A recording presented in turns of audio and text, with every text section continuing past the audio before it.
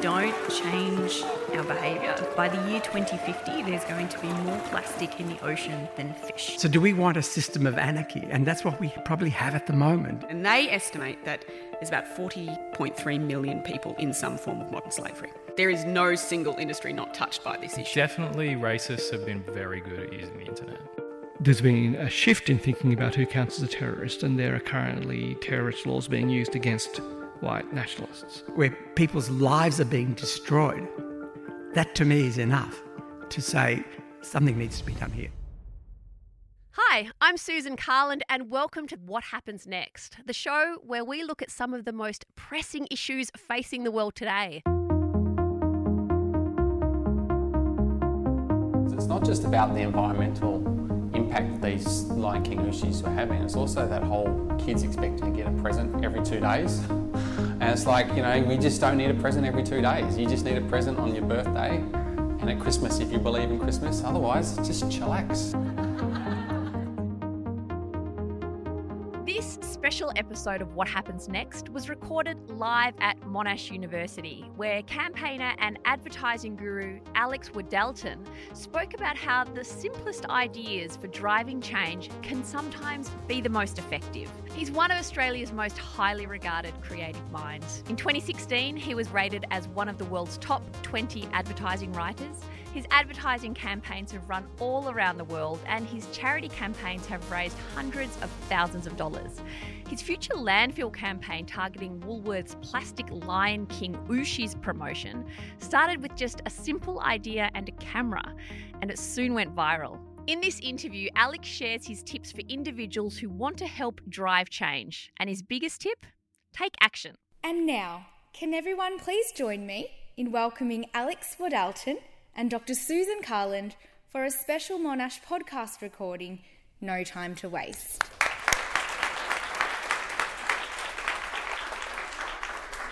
Thank you. Alex, welcome. Thank you. Thanks for having me. I imagine there's actually a few sick stomachs in the audience when they heard about someone like you that could single-handedly bring down a multi-million-dollar campaign. I imagine that's probably the worst nightmare of many of you. Before we get into talking about why you did that, can you just explain what the actual campaign was? Yeah, so basically the idea was that Woolworths did a tie-in with Lion King, and they brought out these things called Lion King Ushis, and they launched it at the same time as Coles did Little Shop 2, and they both launched it in Plastic-Free July, which is obviously the most ironic thing of all time. So basically, one of my kids got given a couple of these Ushis by caring grandparents, and they were like super duper excited. Like they were so excited, they were ripping it open. Oh my God, it's a rare one. And about 3 minutes later, they lost interest and walked off or playing in the backyard. So I was just looking at these Lion King Ushis, little plastic things, little figurines. And I was just looking at it going, isn't the meaning of the Lion King the circle of life? How is this at all in any way, shape or form gel with that? And so I literally just had a thought in the moment. So what if we took these Lion King Ushis and shot them in their natural habitat, which is not the beautiful plains of the Serengeti, it's in landfill, because that's where they're all going to end up. So basically the idea came from that, and then we just got to making it after that. And so why did you choose that issue in particular? There's so many, waste issues, there's so many social issues. Why did you fixate on that one? I think it was because it was just so in the face. It just made no sense with Lion King. It made no sense in Plastic-Free July. And it was almost like, I think we're all getting to as a tipping point. It's like, there's only so much stupid stuff going around until you just gotta go, I can't take it anymore. I gotta do something. So I just had an idea. And I happen to know lots of clever people who could help make it and we're able to do something pretty cool pretty quickly, actually. So you launched a website. Yep. And then what happened? So we launched a website. So I got my mate Tom Whitty, who used to be managing editor of the project. You might have seen he just produced Australia Talks, which is on ABC. Amazing person. Photographer Stu Morley. We'd worked on something previously for the project for actually a Tommy Little thing. And so I just texted Tom with the idea.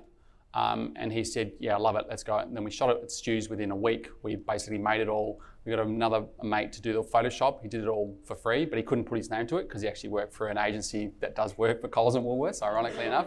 And we got a guy to build the website in a day. And again, he too couldn't put his name to it. Because I'm an independent creative director, I guess I don't have anyone to tell me not to do that anymore. So I just kind of did it.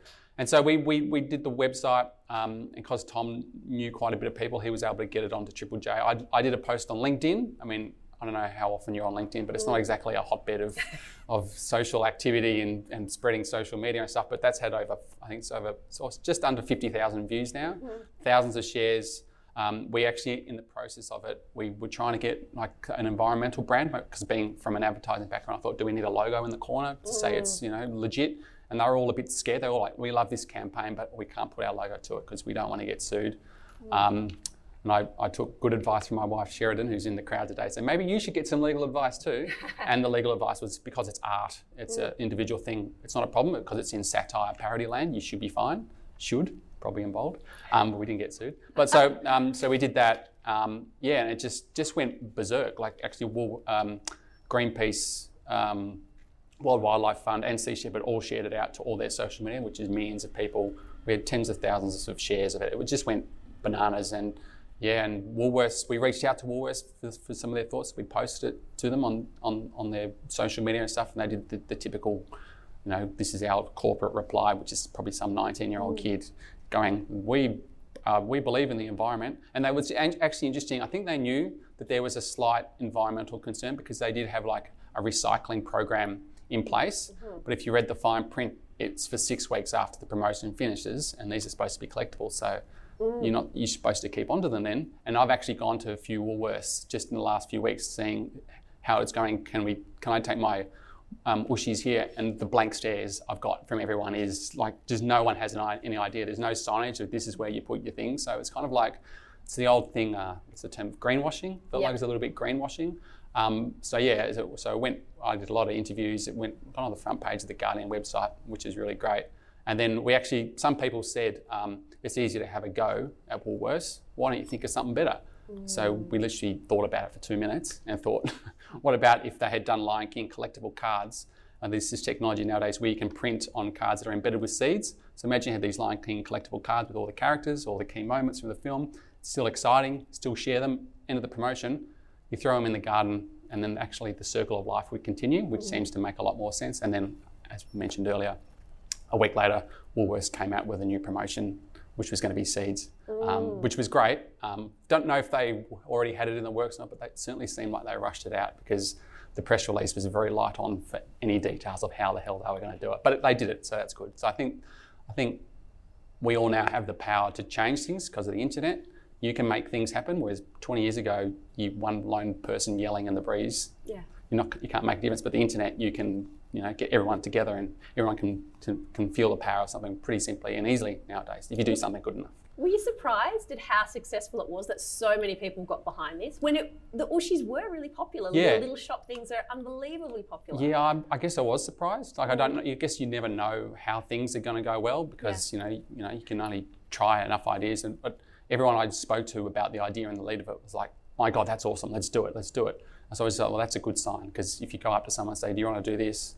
and they go, "Oh yeah, I guess we could." That's not a good sign. But everyone was just like, "Yes, let's do it. We're all sick of this sort of stupid stuff."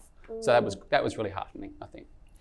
So you are one of the world's top 20 advertising writers. That was official. In 2016. So normally you're about creating campaigns for companies.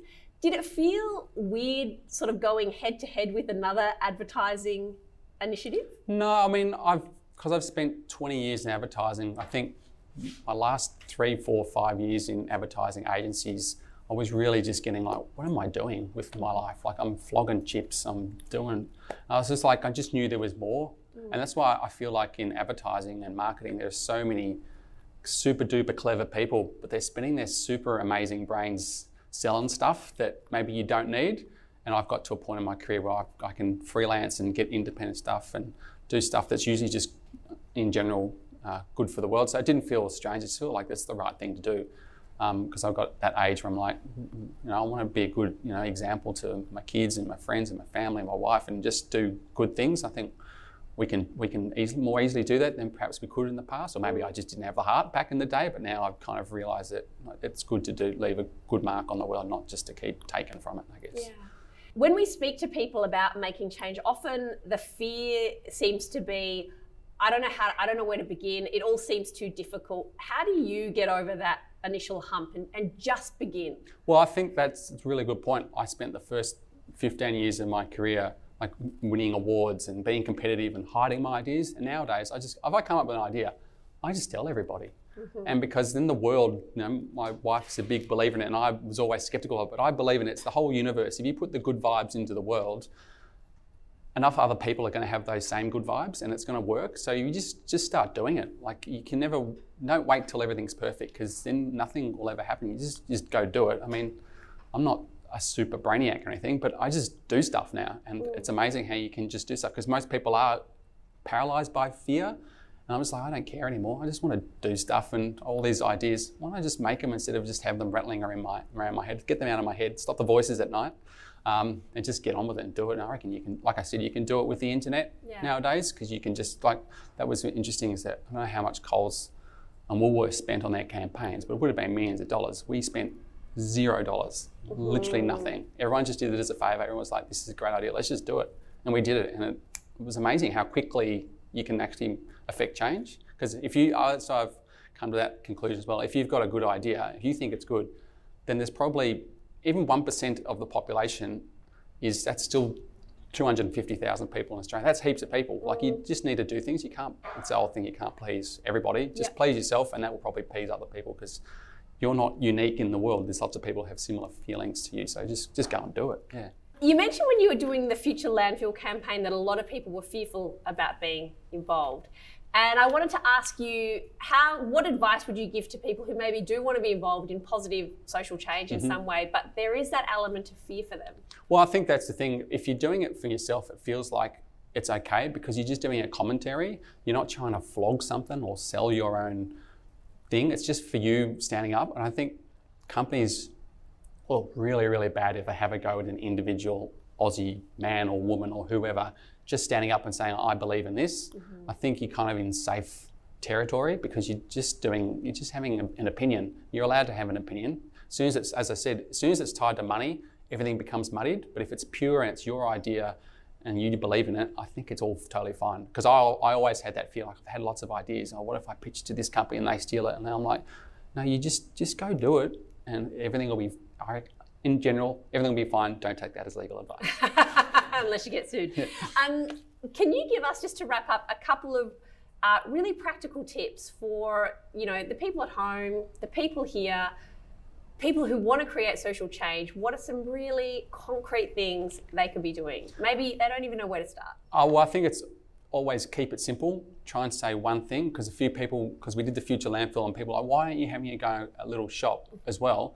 And we're like, well, it's like, terrible analogy, but with a gun, if you've got 2 targets, you're probably going to miss both. If you've got one, you're going to hit one. So I always keep it really simple and single-minded, and just try and find people who are into the same stuff as you and you trust. As long as there's trust, you can make awesome things happen. As soon as you're going, I'm not sure about this person, it's probably not right, you just need to do something that you all believe in, because there'll be other people who are in the same mindset as you. So just go and do it. Nike's right, just do it. Actually, I've got one last question. You're an advertising person. Everyone here is in marketing, communications, advertising. How do you think those areas, those fields, advertising, marketing, communication, how can they be better harnessed to create a better world for everyone? Well, I think they've got a platform, which is good, because most people don't have a platform. You can make a platform for yourself, but if you've got a platform, you can make change from within. I think that's the best way to do it, because otherwise money, again, overrides everything. If you have the heart in the right place, you can affect other people's feelings and opinions, and people will want to be inclusive. And that's what I think is interesting.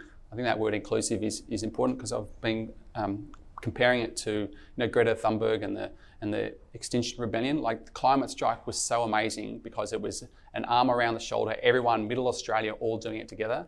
But then when it goes to the extremist thing, almost undoes some of the work. Like, some of the gluing yourself it just pisses people off, and it's kind of diverts from the real issue.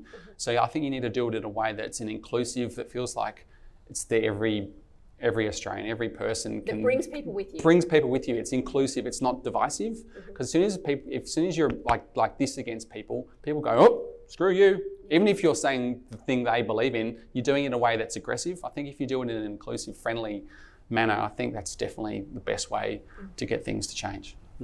Alex Waddell-Ton, thank you so much. No worries, Please thank Alex.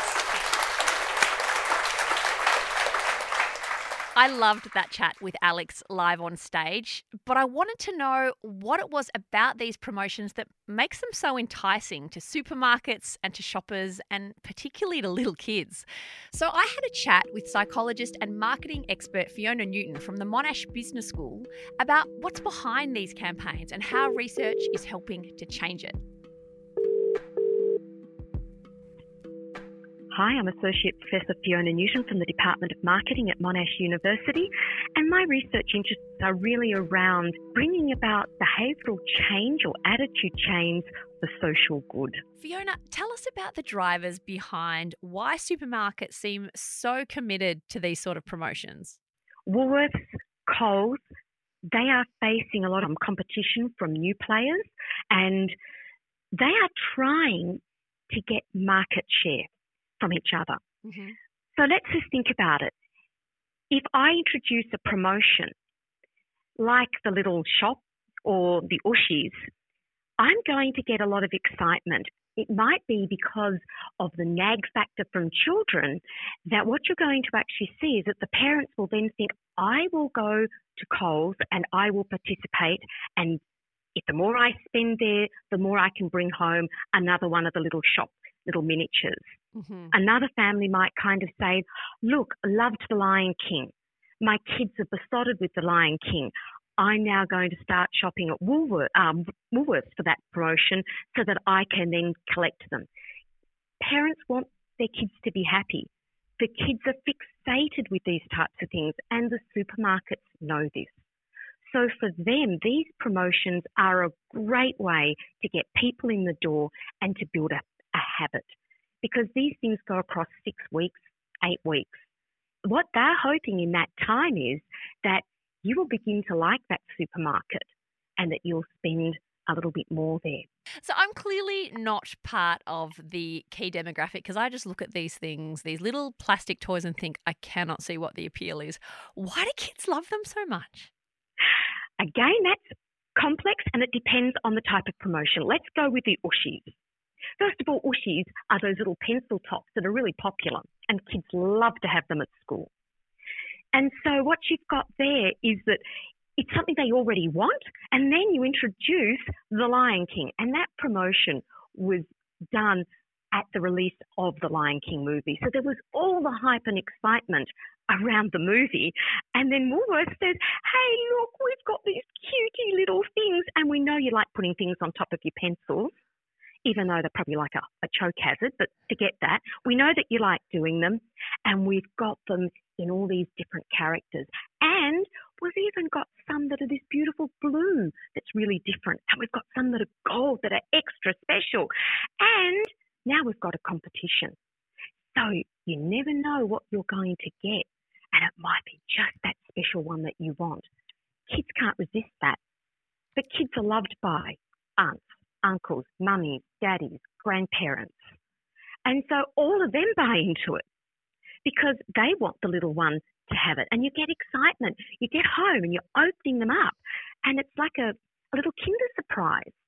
You just don't know what you're getting. Mm. And then there's that fun around swapping them.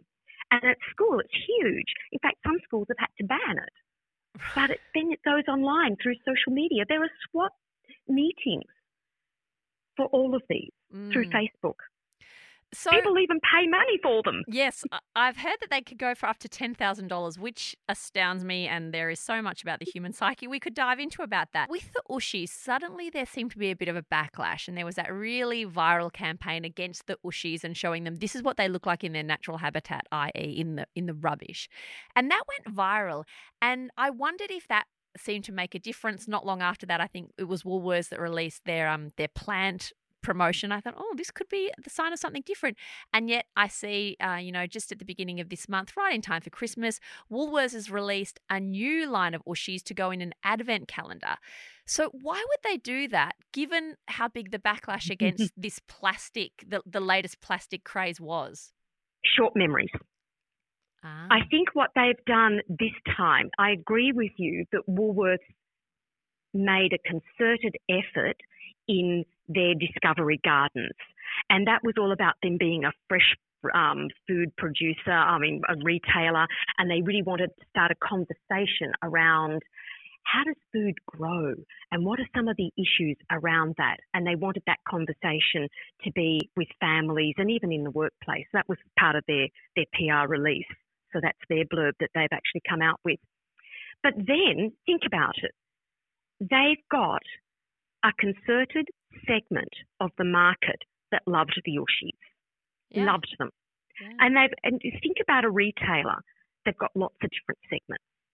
So they had this segment that said, we hate these. This is unenvironmental. And as you talked about, let's show the Ooshies in their natural environment, which is in a whale's tummy or whatever. But on the other side of that, you've got people that got a lot of joy out of it. And I think what Woolworths has done, it's a bit strange, but I think what they've actually kind of thought of is this time, well, we're not going to give it away for free. You're going to have to buy it. So it's now very much that collector. So I think they would maybe be seeing this as it's not going to therefore end up being thrown away on the street or ending up in a lake or on the beach. It's going to be kept. Whether that's true or not, I don't know. I don't know that it'll gain the same level of popularity and traction because you've taken out the competition bit. Right. What they've done now is you don't get it for free. You pay $40, I think it's $40, and you get the whole set of 24. Right, so it's not just the competition, also the surprise element is gone. Like you said, you don't know what you've got until when we used to open our footy cards, those kind of things when we were young, to find out what you've got. So that's taken away as well, which I imagine was a big part of the excitement for the kids. Correct. So I think now what their argument might be, we're not going for the mass market. We're going just for this small promotion for those that are really into this, and I think they actually see it as a bit of a stocking filler. What concerns me is not just the little ones in the advent calendar, but they've bought out these larger plush kind of toy kind of ones, and you wonder how long, and that again is for a stocking filler would be my guess. I'm not really certain how environmental they are either. So in the trade press, there's been a few questions raised this week as to the strategy that Woolworths is using, but I think they think they're going to make some money out of this. And it's not a collectible kind of thing for the mass where people might be getting it and then just throwing it straight away. That's my take. Is there anything that your research has revealed that could show how a supermarket can still achieve their commercial objectives, i.e. bringing more customers and more money, while keeping the environmental concerns of at least a segment of their consumer base placated? I think the research literature is starting to come up with some really good examples of where industry is working with academics to think about more sustainable options that still are appealing. So let's think, for example, what we know is that we've got very complex issues that supermarkets are now wanting to start to address. We've got Woolworths definitively saying we want a more healthy eating. We had Coles with their stickies trying to do the same thing. What would be really exciting is if they started to get together with social marketers. And social marketers are those that use commercial marketing tools for social good. And to start to try in lab-based research and then going out into the market for other types of things that are still enticing and could bring people into the shops but are not gimmicks, that are more long-lasting. And that could be much more around stories, narratives, things that would be engaging young people in healthy eating in a fun, maybe comic book kind of way. I think that there's room and excitement in that area, and there's a lot of potential. There may even be ways that they can still do these kind of collectibles, but using ingredients, for want of a better word, that are more easily recyclable. And I think that there's enough academic research out there now on recyclable plastics that is totally possible. Fiona, thank you so much for your time. That was really, really useful information. Thanks so much for having me. Some fascinating insights there from Fiona and great tips from Alex. Special thanks to both our guests today, and thanks to you for listening. I'll see you on the next episode of What Happens Next.